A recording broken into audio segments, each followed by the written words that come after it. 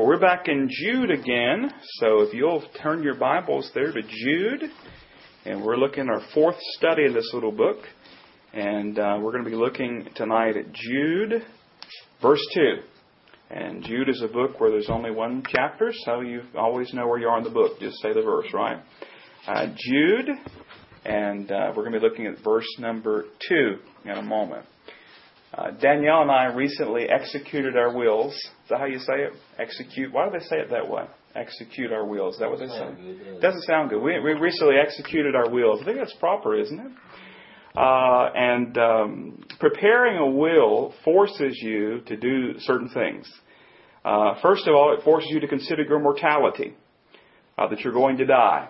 This is a document that they're going to use when you're gone. And so you think about that. Yeah, it's reminding you that you're not going to be here upon this earth forever. There is a day coming where you're going to go out into eternity. And that is not always a pleasant thought, but thankfully as a believer, I know where we're going, and I know we're going to spend eternity. But it also forces you to consider what you have. And at the same time, it may force you to consider what are you going to do with what you have once you're gone. Or I guess a better way of saying is what are others going to do with what you have when you're gone. Decisions must be made. You have to take stock of what is truly valuable. Some things aren't that valuable. It might be valuable to us, but to our heirs, they're going to look at that and say, why'd they keep this garbage around? Or what is this for? And they're going to pitch it. But other things are truly valuable. Do you know what you have tonight? I mean, if you had to take out a piece of paper and list what you have. Now, some of you you're laughing. How long have you been at y'all's present spot? Since 1955. Wow. I'll tell you what. 1956. Uh-oh. We're not, uh-oh. 1956. Stuff has a way of multiplying, doesn't it? It does, no matter how long you've been at your present location. We've been here a little over 3 years, and it seems like it's a constant process of sorting and getting rid of things. But could you take out a piece of paper tonight and list out what you have that's valuable? Now, hopefully, you wouldn't start with material things first.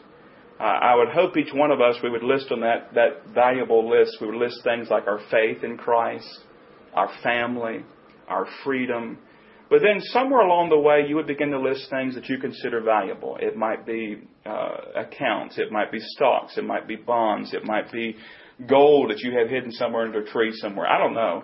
But things that are valuable to you. It may be things that are not valuable to anybody else, but they're valuable to you. It might be a child's drawing that you've kept for many years. Could you do that tonight? But then here's an even greater question. Could you on a piece of paper list what you have in Jesus Christ? Could you list your spiritual valuables? Do you know what you have? Now, last week we considered this question. Do you know who you are? Do you know who you are in Christ? We talked about as believers that we're called by the Spirit, we're sanctified by the Father, and we're preserved in the Son. We talked about who we are in Christ. And tonight we're going to consider some of what we have in Christ. Let's go back and read there.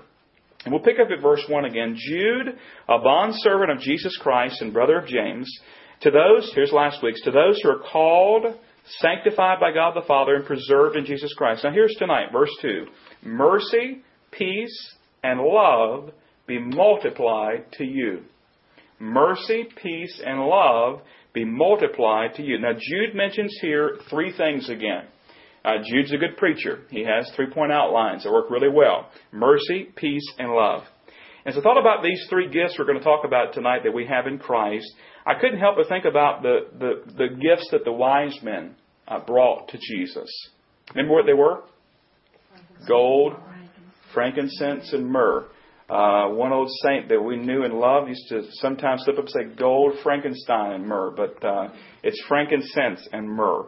And perhaps we could think about these tonight as three gifts that are given to us by God because they are. And those gifts are mercy, peace, and love. Now, these are awesome gifts. And we're going to look at each one of them individually. But I want to kind of show you what we have here. So I want to draw a picture. And we'll just put a smiley face here of man. And he's a good-looking fellow, isn't he? but I have a purpose for doing this, so we'll put a towel on. We'll make him a fancy fellow there. Okay? And give him a couple arms. And here he is, Mr. Believer. Does he look like a believer to you? But there he is, Mr. Believer, a child of God, one who's in Christ. Reckon he needs some ears? Probably should. It's kind of funny. Our son Gideon always puts glasses on everybody he draws. Of course, he's worn glasses for many years. But here he is, Mr. Believer, and he's experiencing these gifts, mercy, peace, and love. I say it applies for a lady believer. Now here's what's interesting. As one writer said, mercy looks upward. Mercy looks upward. That is, it deals with our relationship with God. Mercy looks upward. Whereas, if you look at the verse again, it says mercy, and then what's the second gift? Peace. Peace looks inward. That is, we have peace with God, therefore we're at peace ourselves. And then what's the third gift? Love looks outward. It deals with our relationship with others. Okay?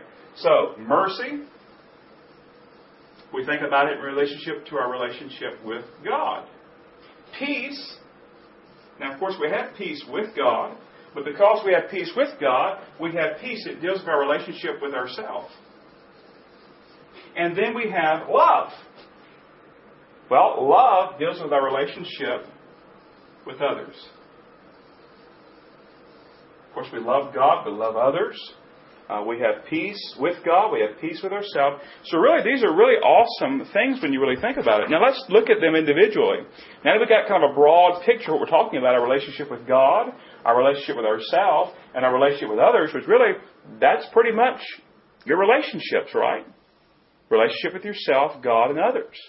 Now, mercy. It says, mercy, peace, and love be multiplied to you.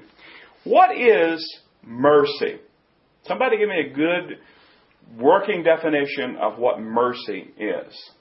Receiving something we don't deserve. All right. That's the idea. It reminds us there that we're not getting what we deserve. That's mercy. Maybe you've heard, that maybe somebody pled in court, please, judge, be merciful to someone. What does that person say? Don't give them what they deserve. Now, do we have mercy as believers? In our relationship with God, God has extended mercy to us. What do we deserve? We deserve hell. Right? That's what we deserve. That's what we earn. That's what we are due. But God in His mercy didn't give us hell, did He? He gave us heaven. Think about that. He didn't give us hell. He gave us heaven through His mercy. We deserve condemnation, but God gave us forgiveness. We deserve punishment, but God gave us His grace. Now, let me ask you a question tonight. Aren't you glad that we serve a merciful God? Absolutely. Absolutely. Aren't you glad that His mercy extended to you? Let's think about it. I don't know how old you were when you got born again, but I knew that I needed to be born again, and I resisted God's working in my life. If I had died before the time I placed my faith in Christ, I'd be in hell tonight. I'm so thankful that God extended His mercy to me. And the also thing is, His mercy is not just a one-time gift. No. In fact, I want to share some verses with you this evening. Let's turn with them together, okay? We'll go from verse to verse. Let's do Lamentations chapter 3. Isaiah, Jeremiah, Lamentations. You find the big book of Isaiah and then go to Lamentations chapter 3. Now, you probably don't use Lamentations very much for your daily devotion, do you? But let's go there tonight. Lamentations chapter 3, and we'll begin reading at verse 22. I want you to think about the mercy of God as we read these passages together. Because, yes, we experience God's mercy at salvation, but not just there. We keep on experiencing God's mercy.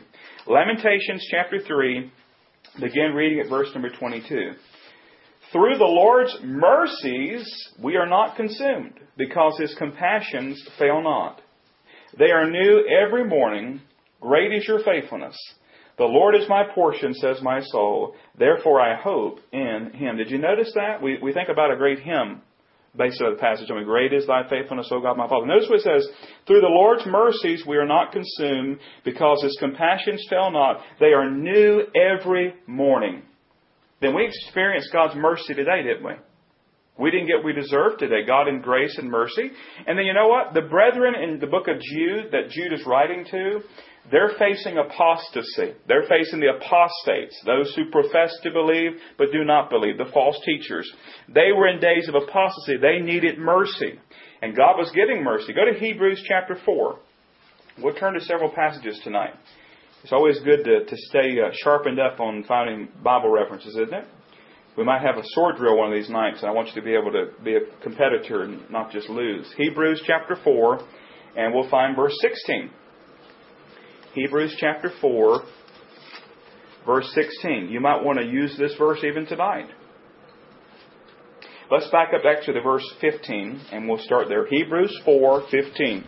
For we do not have a high priest who cannot sympathize with our weaknesses. By the way, who is the high priest being talked about there? Jesus Christ. We do not have a high priest who cannot sympathize with our weaknesses, but was in all points tempted like as we are. You ever think about that? Don't close it up yet. But Jesus Christ faced what you face and what I face. He faced temptation. The Spirit led Jesus up to the wilderness to be tempted of the devil. So there's no temptations taking you but such as common to man, the Bible says. But notice the difference. He was tempted as we are, yet what? Without sin. He never sinned. We all have. Let us, notice verse 16, let us therefore come boldly to the throne of grace that we may obtain what? Mercy. And find grace to help in time of need. Goes back again. Where should we go? Who should we go to in times of need? Go to God. He says, come to me, throne of grace. Come to my throne of grace. Come through prayer. Listen to Ephesians 2:4. But God, who is rich in mercy, because of His great love, which He loved us. Think about that. God is rich in mercy. And then go to Revelation 1.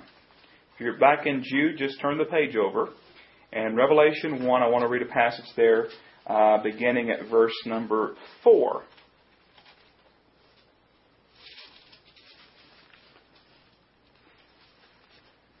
Notice it says, John, to the 7 churches which are in Asia, grace to you and peace from Him who is, and who was, and who is to come, and from the 7 spirits who are before His throne, and from Jesus Christ, the faithful witness, the firstborn from the dead, and the ruler over the kings of the earth. To Him who loved us and washed us from sins in His own blood, and has made us kings and priests. Notice that. Then notice verse 6 there. To Him who loved us and washed us from our sins in His own blood, and has made us kings and priests to His God and Father, to Him be glory and dominion forever and ever. Amen. And so we know that God, Jesus Christ, is faithful, and Jude prays here that they would experience the mercy of God. And we have experienced the mercy of God. And the mercy of God deals with what? It deals with our relationship with God. We have experienced the mercy of God. Our relationship upward. Now, the second gift tonight in Jude is the gift of what? Peace. And we said peace deals with what? Our relationship with ourselves. Our relationship with ourselves. We said it's the inward look. Now listen, we only have this gift because we have this gift. It's the only way. If we don't have this, we don't have this.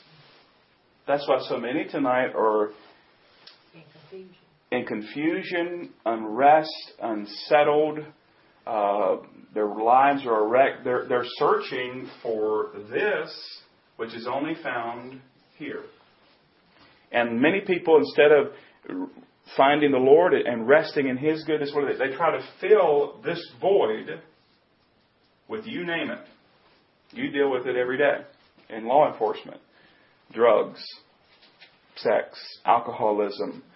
Some people take what might be called the high road. They become workaholics or chasing career or trying to become wealthy or whatever. There's a void that can only be filled by Jesus Christ and through salvation. And so we have peace tonight. I hope that you are a believer. And if not, come to Him tonight. But as a believer, you should be at peace. Go to John 14. John 14. We'll begin reading there at verse 27. John 14. Well, let's back up to verse 25. John 14, 25. If you have a red letter Bible, you'll notice this is the Lord Jesus speaking here. John 14, 25. These things I have spoken to you while being present with you. But the Helper, the Holy Spirit, whom the Father will send in my name, He will teach you all things and bring to your remembrance all things that I have said to you. Now notice verse 27. Notice what Jesus says. Peace I leave with you. My peace I give to you. Not as the world gives do I give to you. Let not your heart be troubled, neither let it be afraid. You have heard me say to you, I am going away and coming back to you. If you loved me, you would rejoice because I said I'm going to the Father, for my Father is greater than I. So Jesus says what? Listen, I'm getting ready to go back. Of course, it says that I'm going to send the Helper. We found that another place there. But He says, listen, I leave you my peace. My peace I leave to you. We don't have to walk around in this world with uncertainty and unrest in our spirit. We have peace with God through our Lord Jesus Christ. There's a peace that comes even in the midst of storms and trials. You ever been around a believer and they're going through, let's be honest with you, all hell is breaking loose around them. I mean, everywhere you look, they're just being bombarded. But yet in the midst of that, there's a calm repose and a peace.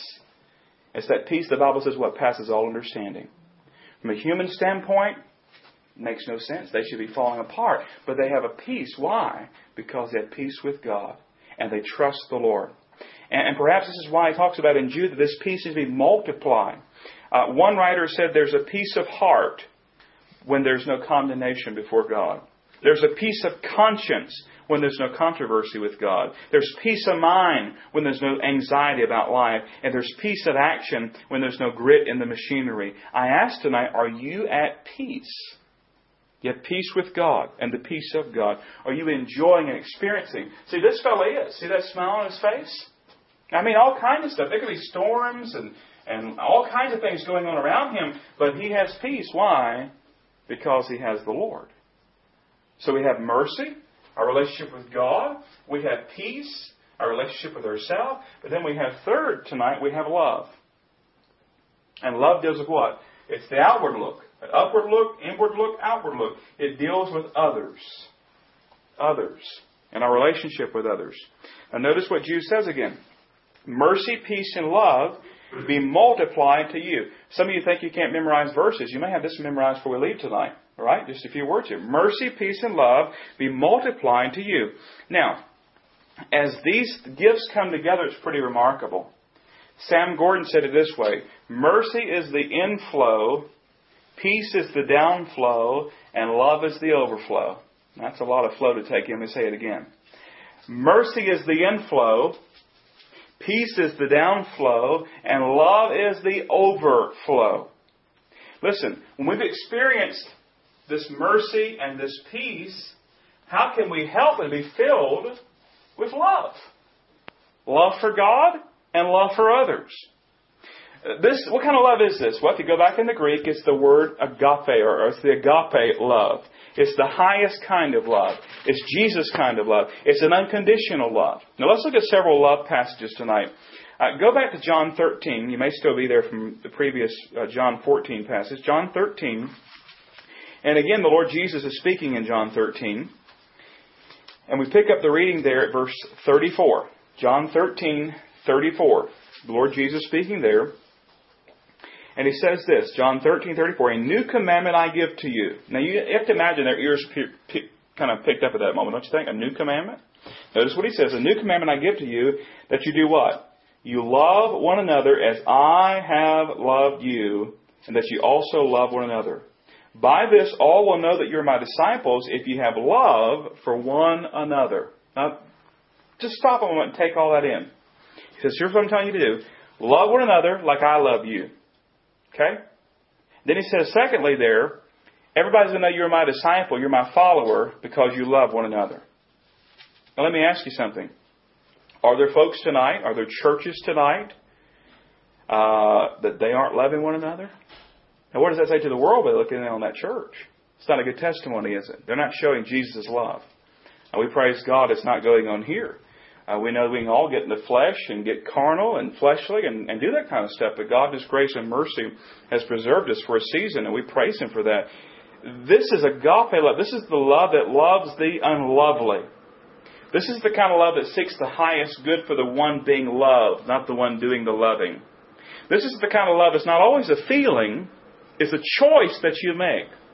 This is the love that's selfless, it's sacrificial, and it's serving. That's what kind of love it is. Jude prays that this kind of love, he says what in that second verse, said, mercy, peace, and love be multiplied.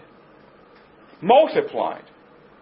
Now, can you imagine what happens when you have a group of believers, you have a church like ours, and the love of the Lord and the love for others begins to multiply, and the overflow takes place?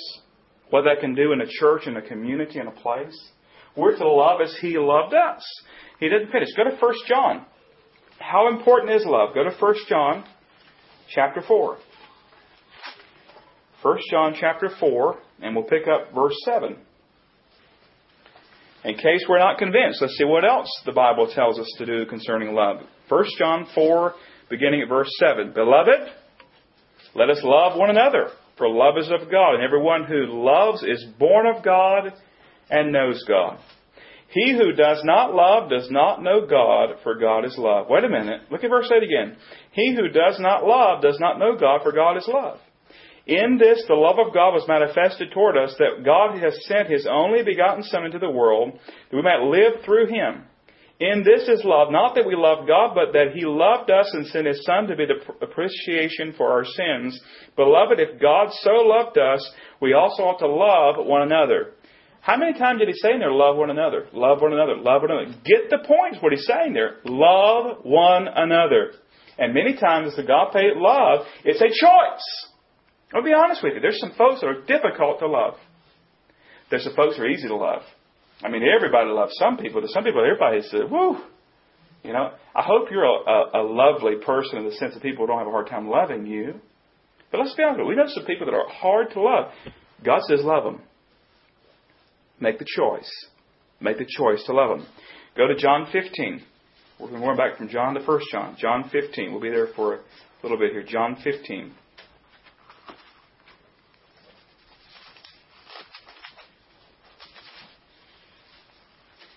John 15, beginning at verse 9. The Lord Jesus speaking again. John 15:9. As the Father loved me, I also have loved you. And notice the next part. Abide in my love. If you keep my commandments, you will abide in my love, just as I have kept my Father's commandments and abide in His love. Notice what it says there in verse 11. These things I have spoken to you, that my joy may remain in you, that your joy may be full. This is my commandment, that you love one another as I have loved you. Greater love has no one than this, than to lay down one's life for his friends. Drop down to verse 17. Same passage. These things I command you, that you love one another. Now keep your finger there. We're going to come back to that passage in a moment. But are we understanding what He's telling us to do? Very clear, isn't it? Love one another. Remember 1 Corinthians 13:13? And now abide faith, hope, love, these three. But the greatest of these is what? Love, or charity, as the King James had it. Do you think after all that, and that we just looked at somebody, do you think God cares about love? Absolutely. God is love. And the only reason we love God is because He first loved us. The only reason we love other people is because He first loved us. I ask again tonight, do you know what you have in Christ? Do you know who you are in Christ? Do you know the wonderful riches that are ours? We have mercy, peace, and love in the Lord Jesus Christ. You can be rightly related to God, to yourself, and to others. And what did He say in that John passage? That brings joy, doesn't it? Joy. Now, are you experiencing and enjoying these gifts? Do you have the gift of mercy? That is, you've experienced the mercy that comes by accepting Christ as your Savior. Are you enjoying that mercy day by day? They're new every morning. Are you at peace with God and therefore at peace with yourself? And then, are you in love with God and love other people? It's real simple, isn't it? It comes down to the great commandment and the great commission. The great commandment is to love the Lord thy God right? And the Great Commission is to take the gospel to the ends of the earth. That's true love. It comes down to this. Love God, love others. I mean, if they could say that, we talked about wills at the beginning. When you pass from this place, and if you precede us and we meet for your funeral, if we could say these words about you, you know what? They really loved God and loved others. You think your life would have been a true success? You think your life would have truly honored the Lord? It's real simple, isn't it? Love God, love others. Now, the people Jude were writing to were living in days of apostasy. But even in the midst of that, they were not excused from doing what God's called them to do, and neither are we. We live in dark days, beloved. We live in wicked days. We live in days where sin abounds. But in the midst of our wicked world, we're to be experiencing mercy, peace, and love. Now here's the question. How? Maybe you're there tonight and say, well, how? How do I appropriate these things? It's one thing to talk about them. How do I appropriate them? Did you leave your finger there in John 15? I want to go back there. John 15, 9 through 13. Let's look again at what it says in that passage. John 15, 9. As the Father loved me, I also have loved you. Now notice the next part. Abide in my love. Now don't close it up, but stop for a moment. Don't answer out loud. How do you abide in His love? Just think about it for a moment. Then read the next verse. If you keep my commandments, you'll do what? You'll abide in my love. Now we all thought it was some kind of warm fuzzy thing, didn't we? Or some kind of thing we can't touch, or some kind of mystical thing. Jesus says, listen, if you want to abide in my love, keep my commandments. Notice what He says. Just as I have kept my Father's commandments and abide in His love. So it's real practical, isn't it? We get ourselves in trouble when we don't keep His commandments and when we go our own way. He says in verse 11, these things I have spoken to you, that my joy may remain in you and that your joy may be full. You ever think about that? God wants you to be a joyful person. That means full of joy. I don't mean just laughing at character. I mean, He wants your life to be filled with joy. We've talked many times about the difference between happiness and joy, right? Happiness can come and go. You're up one moment, down the other. You got great news on the phone. 15 minutes later, you got terrible news at work.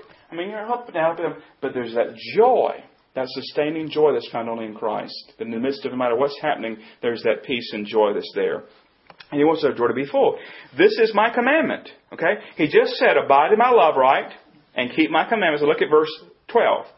This is my commandment, that you love one another as I have loved you.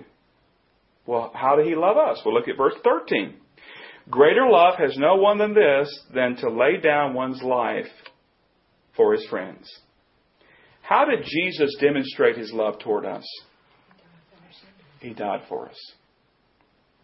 He was buried for us. He arose again for us. There's no greater love. Do you know what you have in Christ? I ask again. And we'll close with this thought.